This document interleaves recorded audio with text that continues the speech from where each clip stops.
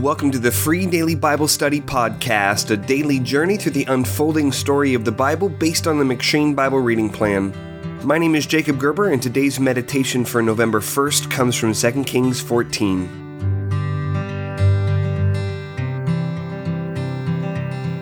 In 2 Kings 14, we read a strange role reversal between the two kingdoms, Judah and Israel. In this chapter, we find Judah with a relatively godly king, Amaziah, who does right in the eyes of Yahweh, even though he permits the high places, that is, the hills where the people of Judah would offer unauthorized sacrifices, to remain, in 2 Kings 14, verses 3 through 4.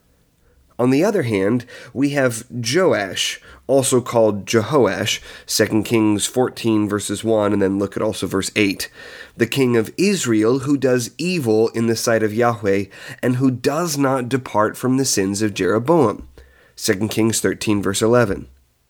Yet, when the two go into battle, the godly king Amaziah of Judah loses, and the wicked king Joash of Israel captures Amaziah and ransacks the temple in Jerusalem, in 2 Kings 14 verses 13 through 14. Shouldn't the righteous always win out over the wicked? In fact, the story is a bit more complicated than a simple battle of good versus evil. First, as mentioned earlier, Amaziah does not do all that he could in obedience to Yahweh. In fact, the biblical author specifically delineates that Amaziah is not like David his father, in 2 Kings 14 verse 3.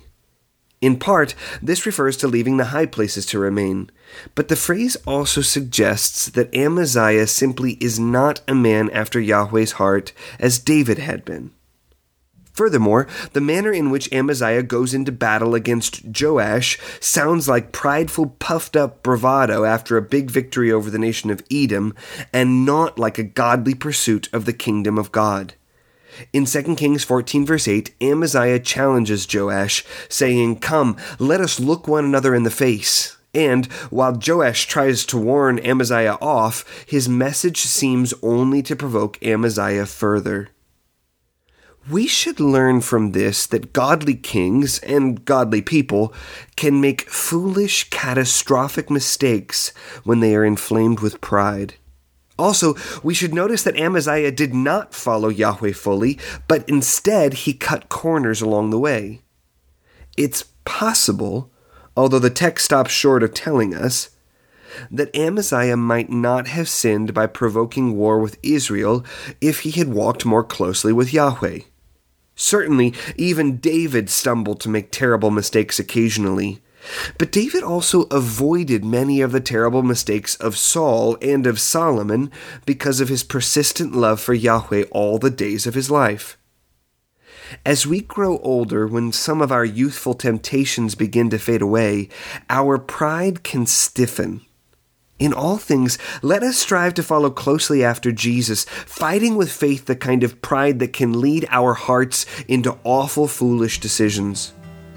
Pray that God would give you the grace to persevere all the days of your life, that you may finish the race well.